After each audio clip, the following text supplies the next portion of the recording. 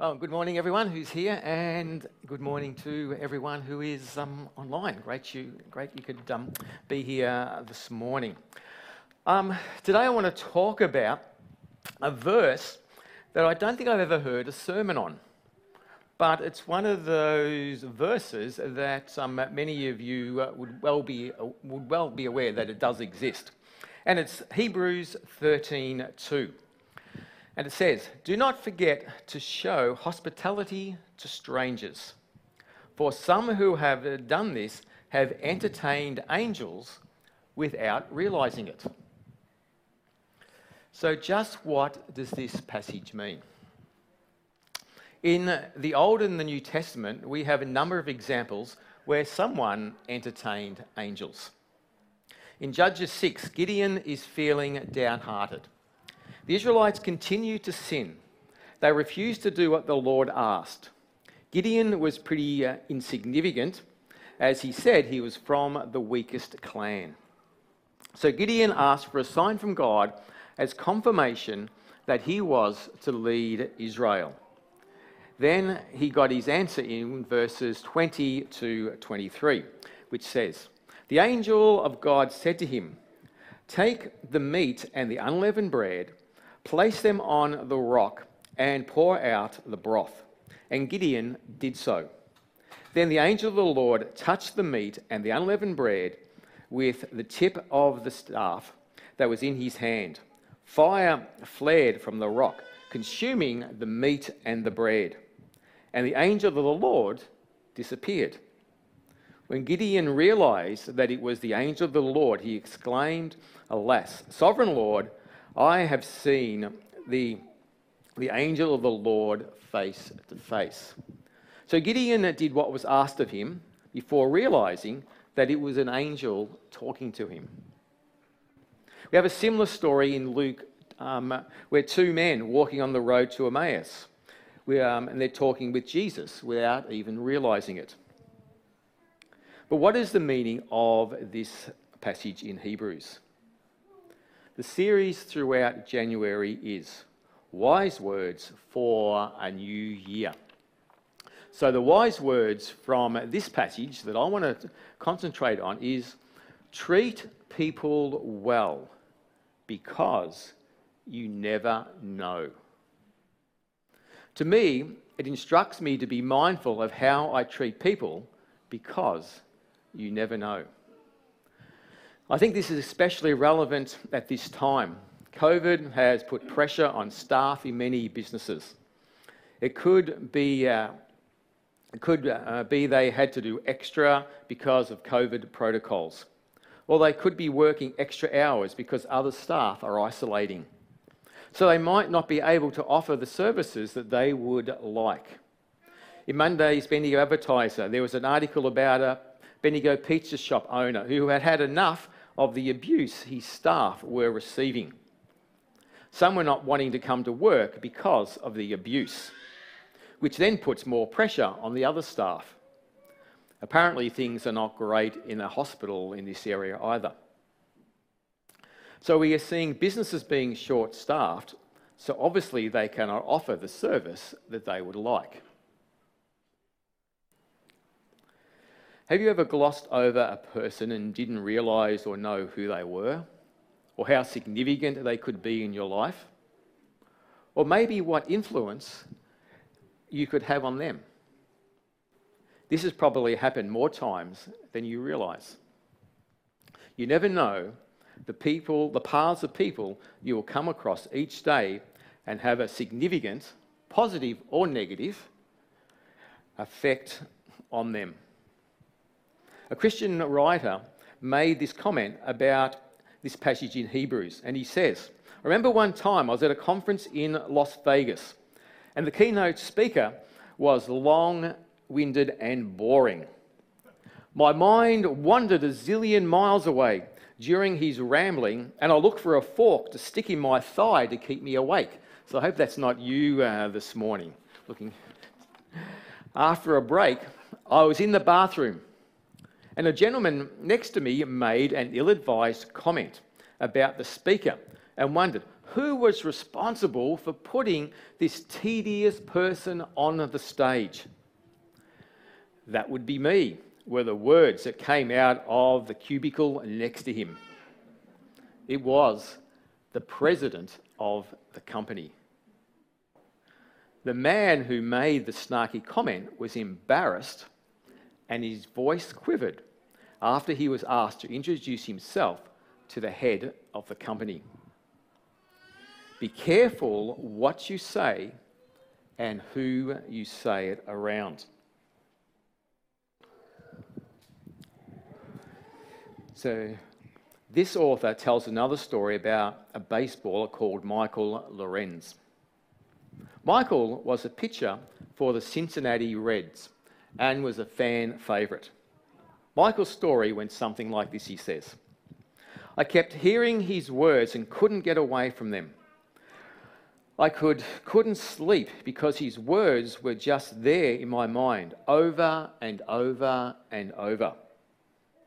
He was a junior baseball star at Fullerton High School in Southern California. He displayed a confidence in life and on the field and dreamed of the day he would play in the big league. He had many friends due to his stardom and personality. However, without any real church influence or positive role models in his life, he turned to drugs and alcohol. Michael's life changed forever on a high school homecoming night. He and his buddies headed to one of their favourite hangouts on the Huntington Beach Pier. Amidst their fun, they noticed an older man they had never seen before. They edged closer and listened to what he had to say. The stranger grabbed his attention and stayed and listened. The words were about Jesus and how the Lord would save Michael if he asked. His friends ridiculed the preacher, who approached the group of friends and asked if he could share the story of Christ with them. Although Michael was high on drugs, he remembered the story about a man who died for his sins. The story about how the Saviour was crucified on the cross and rose 3 days later echoed in his mind. I got convicted right there, he said. I was high, but I knew right from wrong. I knew what I was doing was wrong, and I needed to change my life. Michael and his friends believed they had entertained an angel unaware. A few days later, he surrendered the call and gave his heart to the Lord. He tried to find the mysterious preacher, but never could. Michael told him how he hung out on the pier quite often and had never seen the man before that one night or since. He even went back to the pier a few times to find him, but it was in vain. One encounter changed his life forever. God put Michael and the preacher together for one reason. So how do you act in front of people?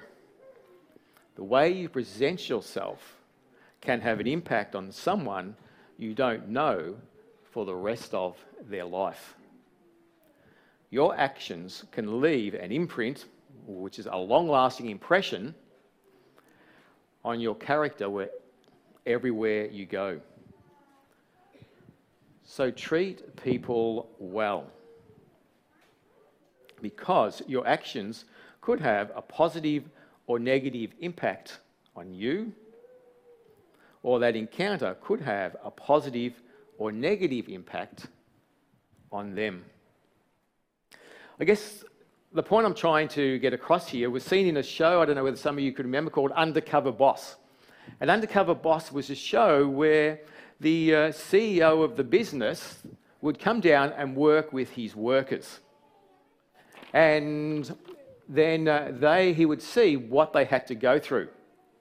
But then the workers, I guess, also had to be careful of what they said to their boss, unknowingly said to their boss. So you need to be careful just what you do.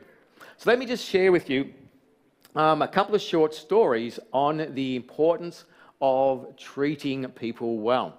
And I would think that many of you, especially in the older generation here, you would have your own stories that you could relate to along this particular area about treating people well and how that and the impact that has had. So, always be careful how you treat people. So some of you may know that I'm an umpire in the Bendigo Football League and been doing it for over 10 years. About 10 years ago, I was umpiring a match between the top team, Golden Square, and the bottom team, Kyneton, at the Golden Square football ground. And at that particular match, there was myself as the central umpire. The other central umpire was the phys ed teacher at the school that I taught at the time. And the goal umpire was, who's here today, Mr. Miller over here. He was the goal umpire, and he also taught at the school that I taught at that particular time, which was Creek Street Christian College. So 3 of the umpires were umpiring that particular game. Now, it's a little bit of a famous game because the star full forward of Golden Square at the time, so anyone who follows local football would know of this person, called Grant Weeks. He kicked 21 goals that day. So that is a lot of goals. And one of my memories from it was I was down the Golden Square end in the last quarter. He kicked 8 goals in the last quarter, and I was continually going, "All clear, Mr. Miller," who was the goal umpire. "All clear, Mr. Miller," and that's sort of one of my nicknames today, "All clear Caldwell." As he kicked 8 goals in the last quarter. Oh, sorry, 9 in the last quarter. I've been corrected. All right.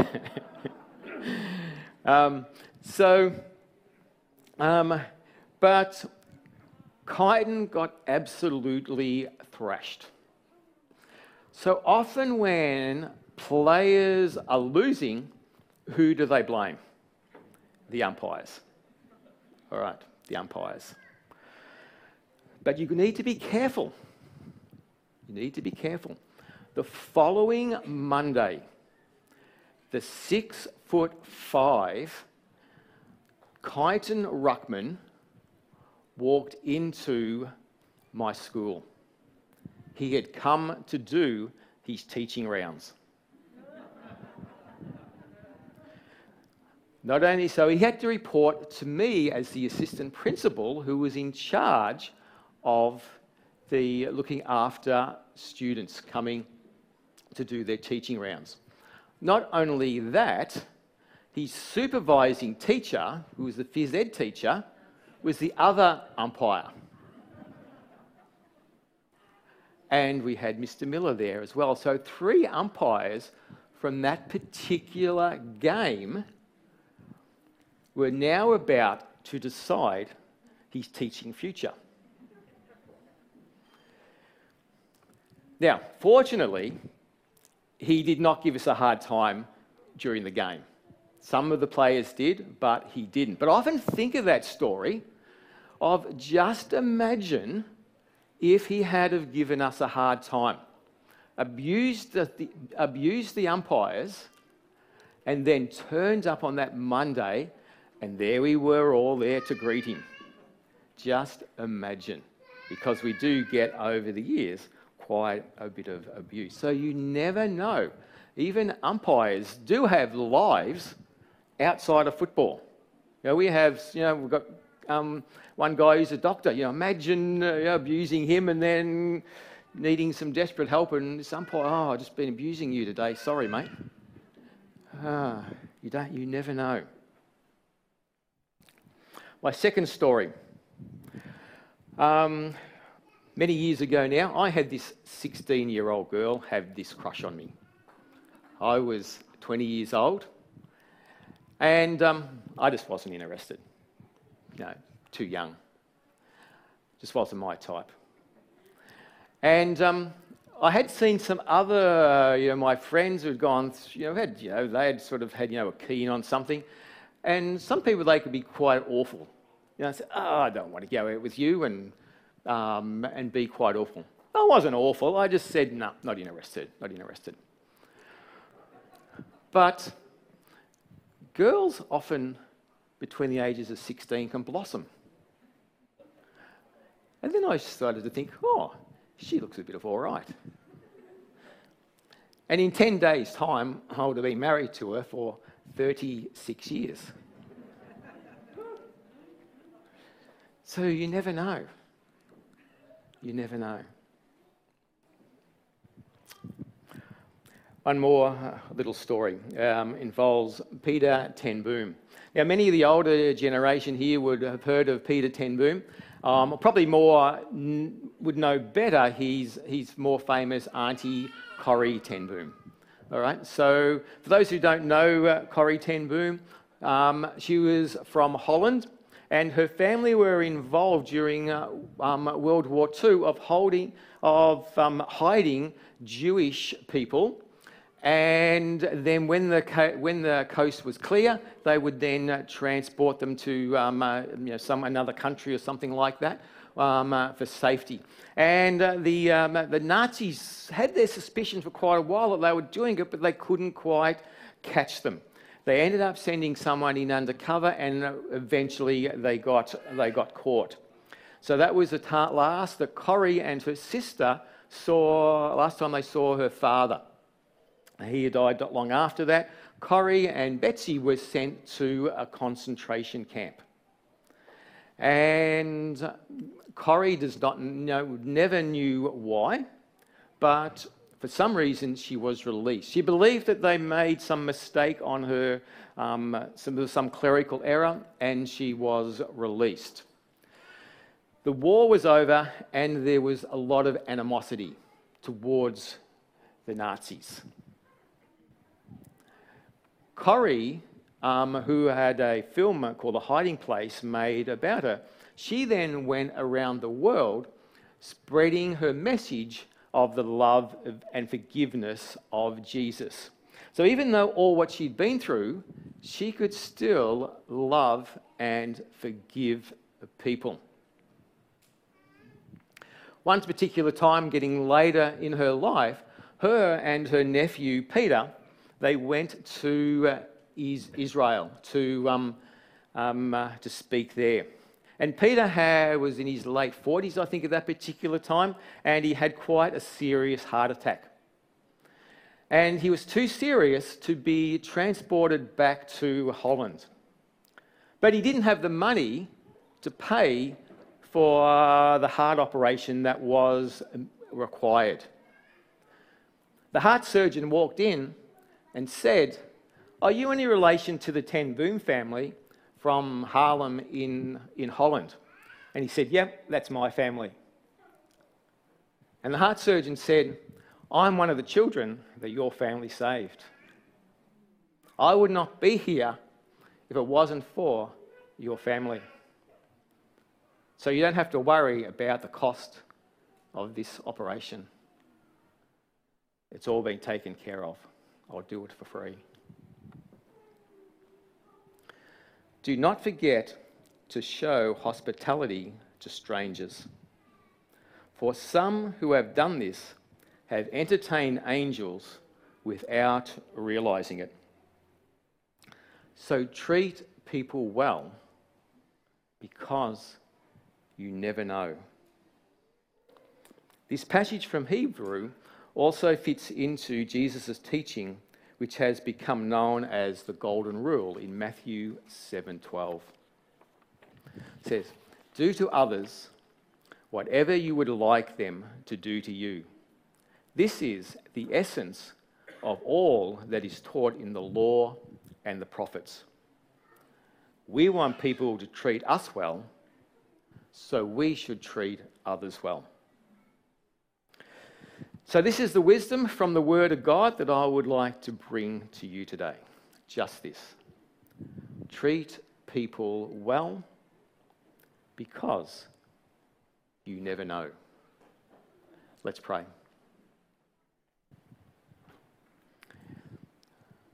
Lord God, Father, we just want to thank you for your word, and the great teaching that is in your word. And Lord, even though your word is so old, it is still so relevant to us today. Lord, I just pray that you will just help us to be mindful of this particular passage. Lord, the importance of treating people well. Whether there's anything in it for us or not, that is what you have asked us to do. And Lord, I just pray that you will help us to do that. And Lord, I just ask for confession for any times, Lord, that comes to our minds of times where we have not treated people in the manner that you would have expected us to, Lord. We thank you, Lord, for your love and for your forgiveness. Thank you, Lord, that for your death on the cross. And through that death on the cross, that our sins can be forgiven. In Jesus' name I pray, amen.